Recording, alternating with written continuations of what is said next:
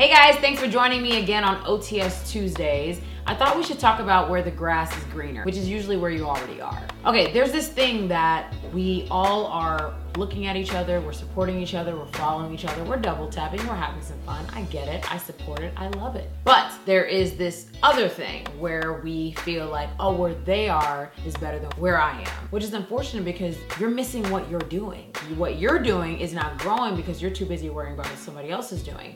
Now, supporting, loving on, commenting, wanting to be a part of what somebody else is doing is very different than hating, being confused, wondering, wishing, and cursing God over where you are. I think that is so important to remember that where you are is where the grass is greener. Because you're gonna get to somebody else's story, you have no idea what their journey is, you have no idea what God has put in them to allow them to get where they are, because that's not your story, that's not your path.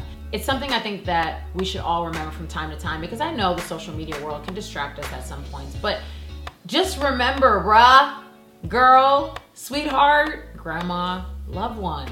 What is God trying to teach you in this moment? Who are you supposed to be reaching out to? What are you supposed to be cultivating so you're ready for the next moment, the next step? What risk are you supposed to take? That is what you're supposed to be learning under your grass. So then from there, you take your little steps to the next set of grass, or lawn, or house, or wherever you're gonna go next, because God is good and He's got a plan for you. So just remember, the grass is greener exactly where you are. Don't forget it. Don't pay attention too much to what other people are doing. Celebrate, love on people. Only way to succeed, loving and celebrating other people. Because the more successful and beautiful people you're around, your success is right around the corner, so don't you ever forget that. Again, in those moments, wherever you are in your career, in your life, in your relationships, whatever the case is, learn the lessons you need to learn in that moment. God has a funny way of reminding us, you ain't ready. You don't want to jump to the next thing before you're ready, because you'll get there, you might fail, you have to come back.